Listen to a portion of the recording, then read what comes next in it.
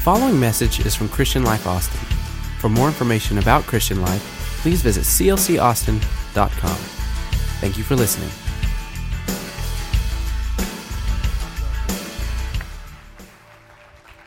Good evening, everybody. How's the world? Y'all about broke? Just about broke? You know what credit card does, don't you? The hardest thing to do is to make 10 easy payments. I have discovered that. So don't let your, Dave Ramsey over here is amening me. Good to see all of you tonight. I got some good news for you. This church has a generosity that's second to none. And we just asked some people if they want to give a little extra on Sunday. And that little extra came up to well over $8,000. Right here at Christmas. We have 45 on our wish list. 45 people wanted something to help them during the holidays because they did not have the means. Everybody that's on the wish list is going to be blessed. Everybody. I think that's pretty neat. Come on, give it up. That's pretty good. That's pretty good stuff. Amen. And we're going to celebrate that because we're so happy that our church has a benevolent heart and has a heart of charity like it does. And that's one of the reasons, folks, that this church continues to be blessed. And we can't outrun the blessings of God. It's just an amazing thing what God's doing. And I'm pumped about it. I'm excited about it. And I'm also excited that 6 days or 5 days from now, we're going to be eating chicken and dumplings at our house. That's what we're having. You can call it poor folks' food all you want to. It's the greatest thing since sliced bread in my world. I get a little tired of turkey at Thanksgiving, and I don't want to ham it up too bad. But I can eat me some chicken and dumplings, and to wash it down with a little iced tea and some Bluebell. It's going to be a great day. It's going to be a great day. It's very hard to stay in the preaching spirit.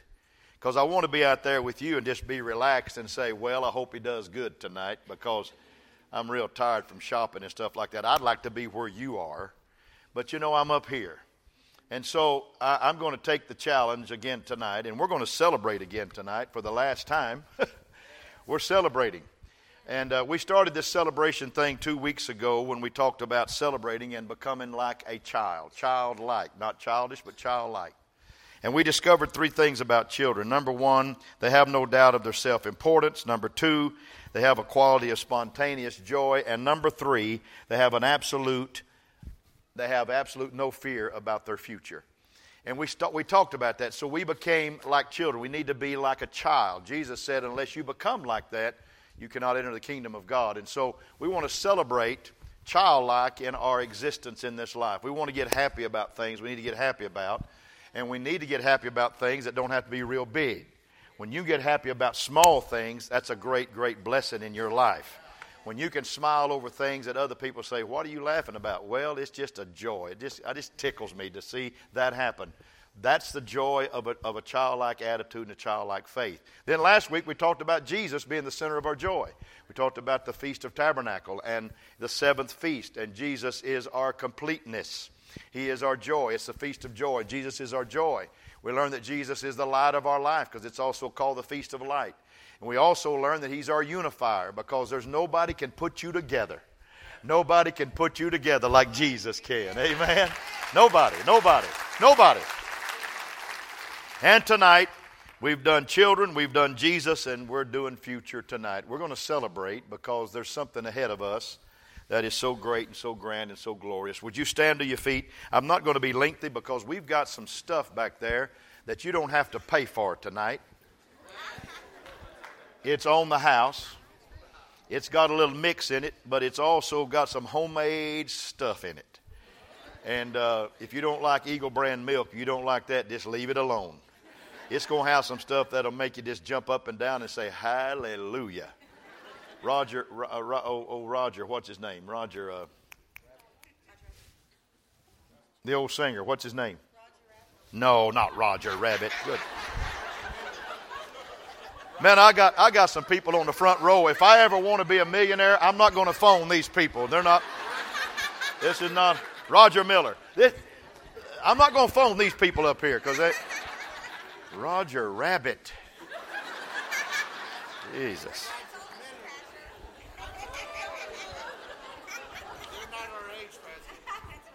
Wow. Roger Miller. All right.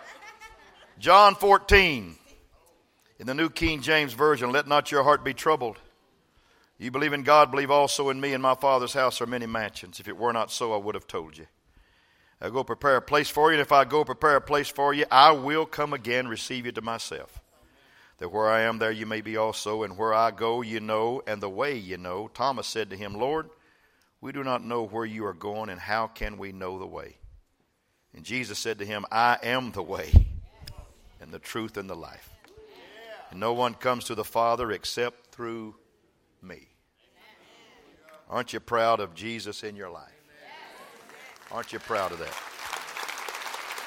Before you sit down, Pastor Randy, our music pastor's father, Brother Davenport, is with us all the way up from Michigan. Where you at, Elder? Where you at, sir? I want you to give him a great hand of welcome right over there. My friend. Lost his wife back in the summer, and Patty and I went up to be with them, and he is just a noble man and going to be with us a few days, and we're so happy. And if he likes us enough, I'll send the moving van to go get his furniture and get him down here. Turn to somebody and say, let's celebrate tonight. You may be seated. God bless. You're great people. I promise not to be lengthy, so don't get too comfortable. A few years ago, two authors, Bickle and Jantz, drove more than 10,000 miles across the United States. And all along the way, they interviewed people about the meaning of life. They both felt in their travels they may have discovered the most emotionally significant piece of real estate in the whole country. It was the few square feet right outside the gate of each airport terminal. On this patch of carpeted flooring, people greeted loved ones who had just flown in. And the excitement built as they searched the crowd looking for that one face they had been missing, especially in days like this at Christmas. Bickle and Jantz write, if you ever want a glimpse of true joy, go hang out at an airport. And you'll see the celebration of a lifetime there. And don't be surprised if you hear a comment like, I can't believe you've been gone a whole week. Isn't that sweet? You see, the sense of joy isn't determined by how long you've been apart. It's all about getting back together.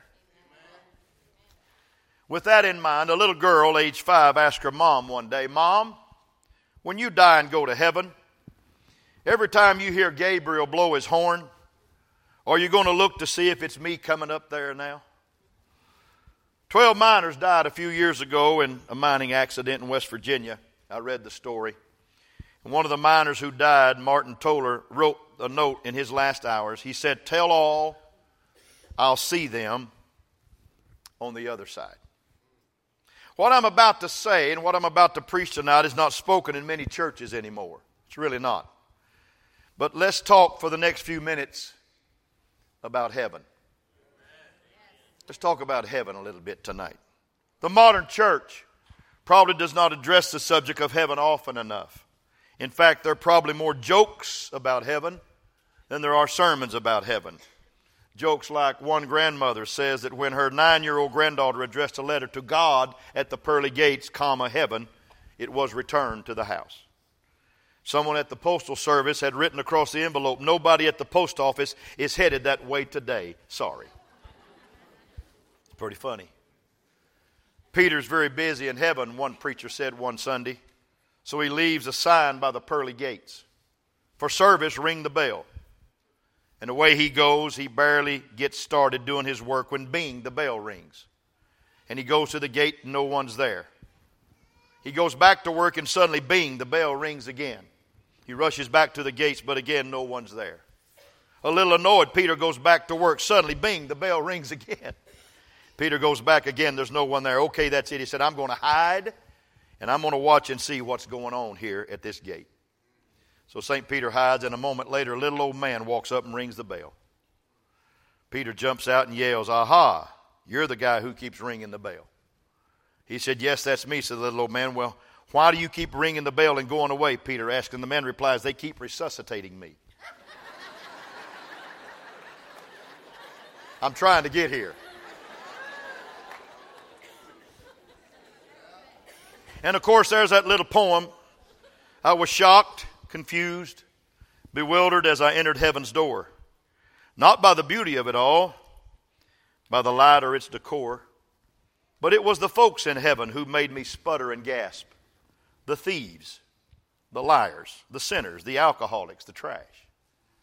There stood a kid from the 7th grade who swiped my lunch money twice. Next to him was my old neighbor who never said anything nice. Herb, who I always thought was rotting away in hell, was sitting pretty on cloud 9, looking incredibly well. I nudged Jesus, "What's the deal?" "I would love to hear your take. How'd all these sinners get up here? God must have made a mistake. And why is everyone so quiet, so somber? Give me a clue." "Hush, child," he said. "They're all in shock. No one thought they'd see you." There's a lot of jokes about heaven. But here's an interesting item for you to think about. In the Investor's Business Daily reports a new study from Future Lab, a think tank in London. According to this study, more people are requesting they be buried with their cell phones now than ever before. The trend began in South Africa, spread to Australia, now it's in Europe, and it's headed to the United States. And the article doesn't say whether people are afraid of being buried alive or if somehow they think that they'll be able to make calls from within heaven's gates. Several years back, a magazine published a cover story about heaven. According to their research, 76% of Americans still believe in heaven. Isn't that a great thing? However, among those who believe, there is such disagreement over what heaven is like. Like 19% think heaven looks like a garden. 13% say it looks like a city. And 17% said they don't know and they don't care. 75% of Americans believe that their actions on earth determine whether they'll go to heaven or whether they won't make it. Most people think that if they're good enough, they'll get in. It's an interesting study. What do some of us believe about heaven? There's no wrong answer. There's really not, at least none that can be given with any authority. The pictures are given of heaven in Scripture and in literature are quite obviously symbolic. Streets of gold, pearly gates, walls of jasper. Maybe it's metaphorically speaking. There are attempts to describe the indescribable, and John could not describe the indescribable because, folks, heaven is not something that can be described by mortal tongue. But Jesus said, He called it, "I go to prepare a place for you. And if I go, I will come again and receive you unto myself, that where I am, there you may be also." If it just took Him 6 days to make this world, He's been working on heaven for 2,000 years. Can you imagine? Can you imagine what heaven's going to look like one day when you step on the celestial side of this great other world? The human brain's not capable of grasping the idea of the spiritual realm or the even of eternity. They're all beyond our understanding. Isaiah said His thoughts are above our thoughts and His ways are above ours, and we can't describe it. We can't understand it. And all we can do is use simile, analogy, metaphors. Heaven is like that little patch of carpet for people waiting at an airline terminal or reunited with their loved ones. That's what it is. How many of you have ever heard somebody say, "I'll meet you just inside the eastern gate"? How many have ever heard somebody say, "I'll meet you around the throne"? How many have ever heard, "I'll meet you at a specific place. We'll go fishing at the river of life"? Everybody has got their ideas of heaven. Everybody's got their concepts of heaven. But what I want to tell you is simply this: Jesus will be there.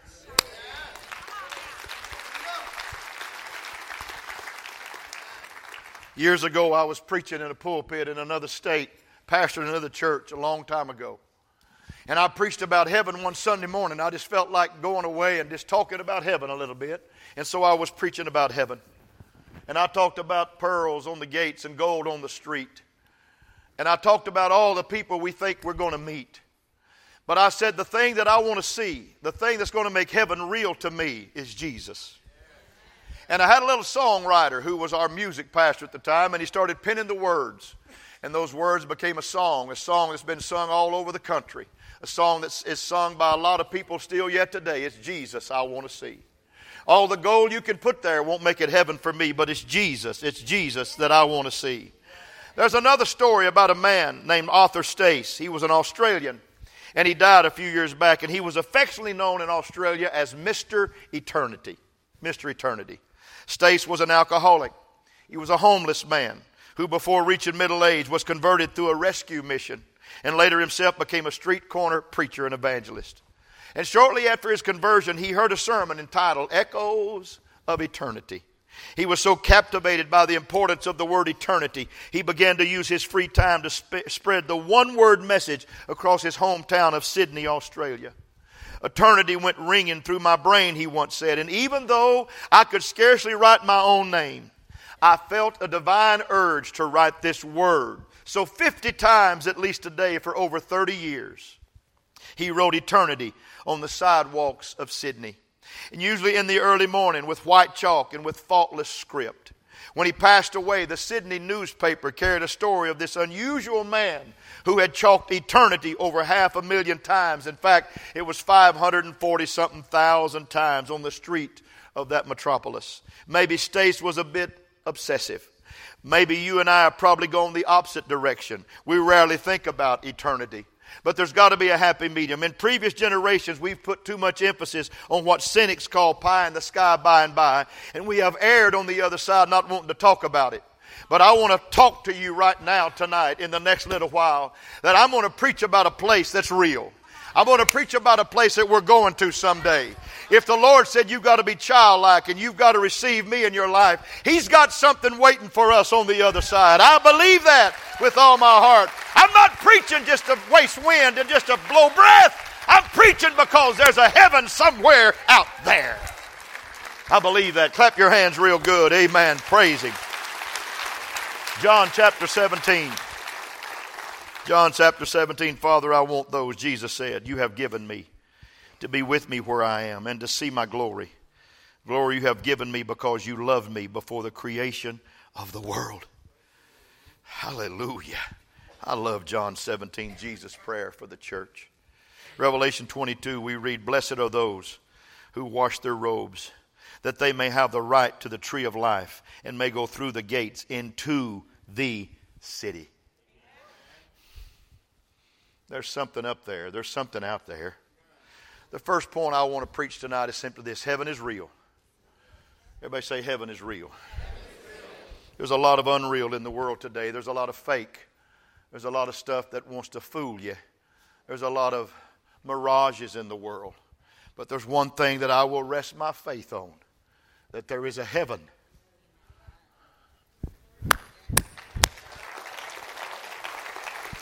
That is real.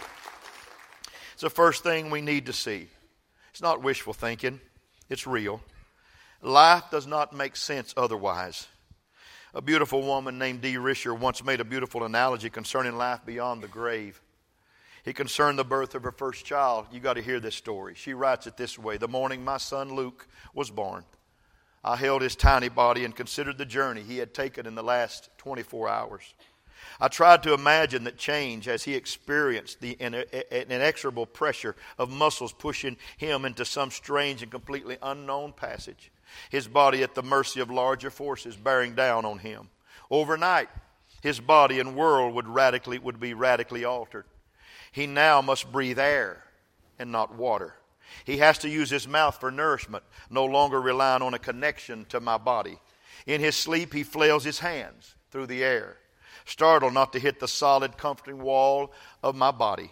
After living only in warm darkness, he experiences light, coolness, and the touch of other skin on his own.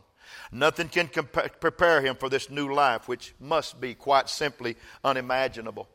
Had there been a companion watching my child's journey from the womb side, he probably would certainly have said this is a process of death and not life. Only when viewed from this other side do we recognize and name it as birth and not death. The transformation my son has experienced can only be matched by that other great passage in our life, which is our passing, our death. Death must be this same complete, unimaginable change of physical state. We see death from this side, and it's terrifying. But our faith allows us to claim the promise. What appears to be death is only a portal to a life transformed one moment after we close our eyes here. Amen? Amen?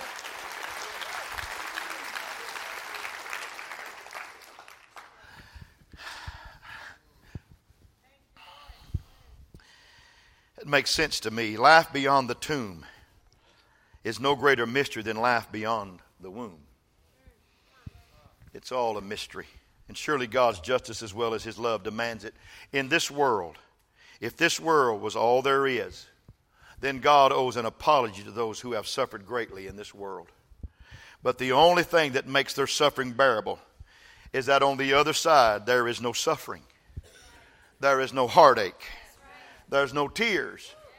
Only eternal peace and eternal joy. I lost a young lady in Dallas, Texas. One of the toughest losses I'd ever had in my young ministry. She was a young lady that contracted cancer, and she was a beautiful girl, and she also was a beautiful singer. She was probably 10 years my senior. I was in my 20s, and she was in her middle 30s. Her brother attends church every now and then here. He comes, and her nephew comes all the time. But she was quite a lady, but she contacted this cancer, and we knew that if God didn't undertake, she was going to go. And every time I'd go to the hospital as a young 20-something pastor, I would see her, and I would say, God, if you're not going to heal her, help us with somehow to show her that she's not just going to die and go away. And one morning I went in to see her, and she was sitting up in the bed, and she was smiling. She had a big old cancer on her shoulder. It almost looked like she was two-headed. And she was in such great spirit. She said, Pastor, would you sit down? I've got a story to tell you. And I said, oh, I'll sit down, Linda. What you got? She said, Pastor, I had a dream last night. Maybe it was a dream. Maybe it was a vision. I think I dreamed. Said, I was at the edge of a river. Said, have I told you I can't swim and I'm afraid of water? And I was at the edge of this river. And said, there was people on the other side. They were wearing white. If this is strange to you, please, just let me just follow you just for a little while, okay? Let me just preach something that I feel in my spirit. You can make up your mind later. I've already made my mind up. And she said there were folks on the other side, and they were saying, come on, Linda, you can make it. You can make it. Come on, you can make it. You can make it. We all made it. We all crossed over. You're not going to hurt yourself. You're not going to drown. Come on, God's going to be with you. And she said, then, Pastor, I saw two people.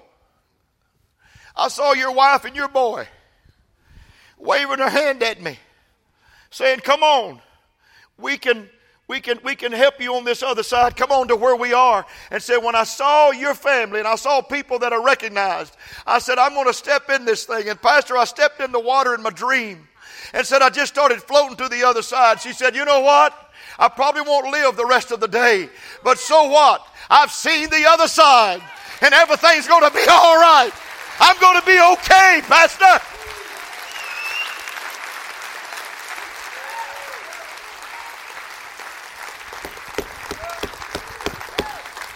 Before 2 o'clock came that afternoon, she was gone. What a beautiful funeral to do. Because there's just times when you just need that word from the Lord. And that word came. And I understood that there's a hereafter. Let me tell you something. Heaven is for real. The second thing I want to declare. Can you celebrate that? Can you celebrate that?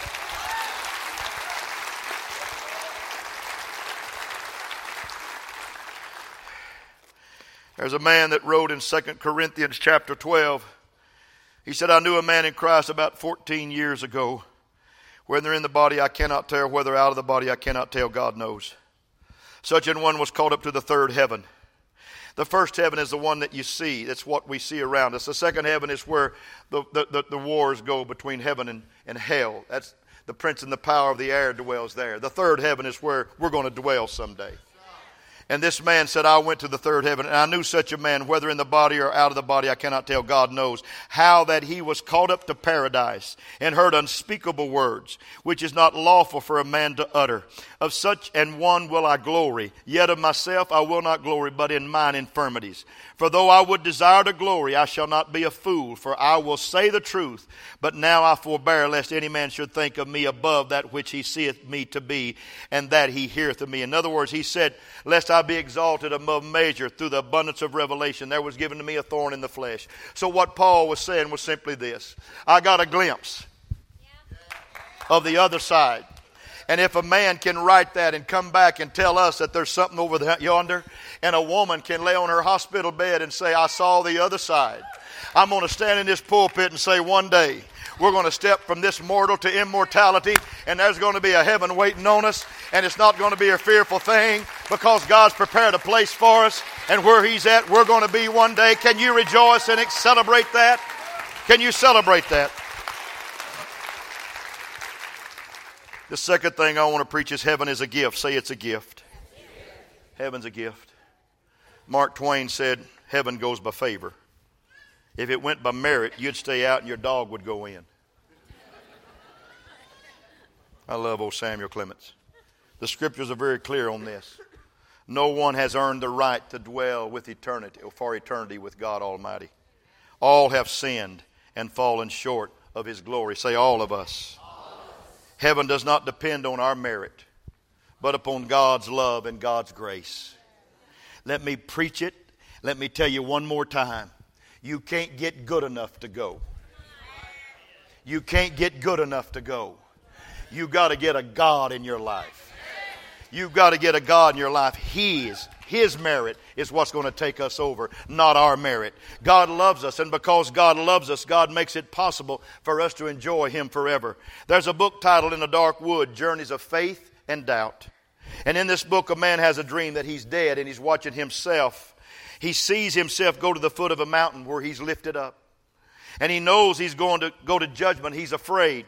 He imagines a cloud of witnesses awaiting him, and he thinks, this is it. I'm going to be judged by these cloud of witnesses. And they're all going to be there. And they're all going to know everything that I've ever done. And they're going to judge me. But when He arrives, there's only one there, and His name is Jesus. Nobody else. Nobody else. Somebody clap to that. Nobody else. Nobody else. I'm not going to heaven because you say I can. I'm going to heaven because He says I can. I'm not going to heaven because you're in the house. I'm going to heaven because He saved me. Somebody help me preach right now. This ain't about my goodness. It's about His goodness. Woo, I could almost preach right now. Jesus looks like a stern judge in his dream with a cowl over his head. But there's a light behind him so the man cannot see his face. And all Jesus does is gives him a big old hug. And Jesus said, you silly man, why are you so worried? Did you think I didn't love you? I loved you. I've always told you I love you. Nothing matters. You're going to be all right just as you are, because it's my grace that's going to bring you here, and not your goodness that's going to put you here. When the man wakes up, nothing bothers him the way it used to be, and the dream takes him back to a way he saw God in his childhood, talking to the God that he knows as a friend. And he's aware of God's greatness for sure, but he's not afraid of God anymore. See, heaven's not about us, folks. Heaven is about God and what God's done for us. Aren't you glad Jesus came?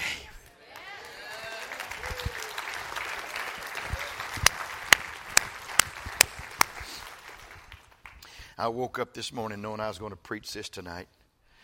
And I'm reading it a lot because I don't want to get tied up and get out of bounds and preach about 15 minutes on something like chasing a rabbit or something. But I feel this tonight. I want to tell you this. It matters not what people say about you. It matters what God says about you.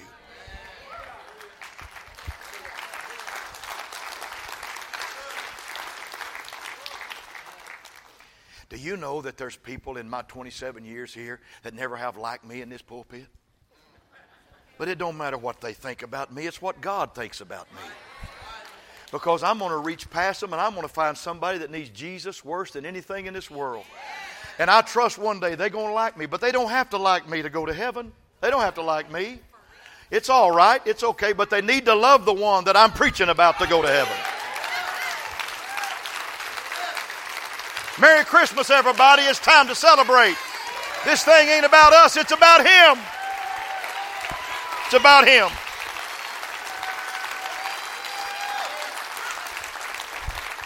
He has redeemed us. I must celebrate Him. Wow. Heaven is real. Say it's real. Heaven is a gift. Say it's a gift. And heaven emboldens us to live purposeful lives here and now. Wow. There's a secular author named Eugene O'Neill, and I close with this story tonight. Randy, if you'll help me. It's getting hot cocoa time. I've put the gospel out here tonight. A secular author named Eugene O'Neill brought the truth into a sharp focus in a play that he wrote years ago titled, here's the title of his play, Lazarus Laughed. You know Lazarus, the John 11 boy that lived in Bethany with Mary and Martha, his sisters. And they sent word to Jesus, Lazarus is sick, and Jesus just delayed. He didn't go. And finally they sent word to him, said Lazarus is dead. And when he heard that, he said, we need to go.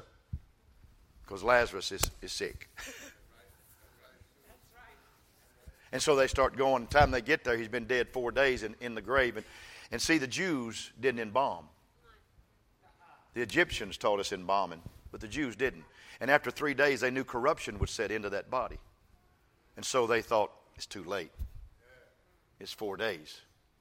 And so Martha went and ran out and told Jesus, if you'd been here, he wouldn't have died. But now, he's gone.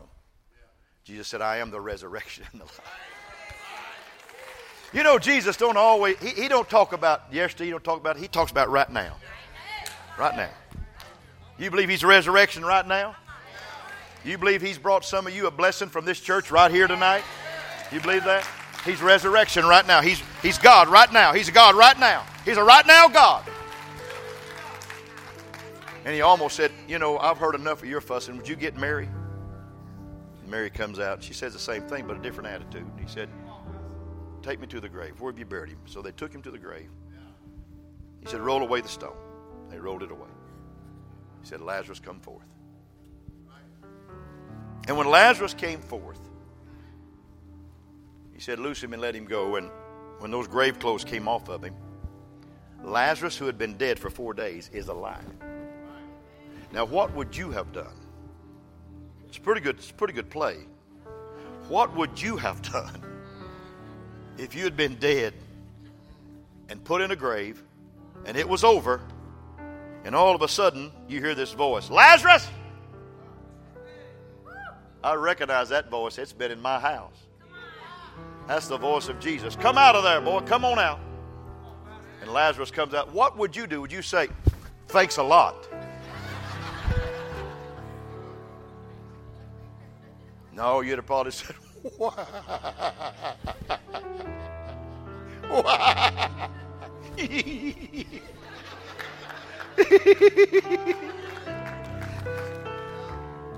Lazarus laughed. Now get this. Get this.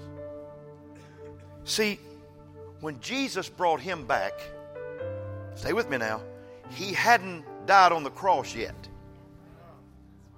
So Lazarus wasn't in a place of rest. He was in a place where Jesus was going to go resurrect some boys later. He was under Satan's hand.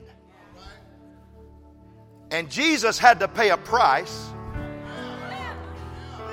to get that hand off so his hand could come in.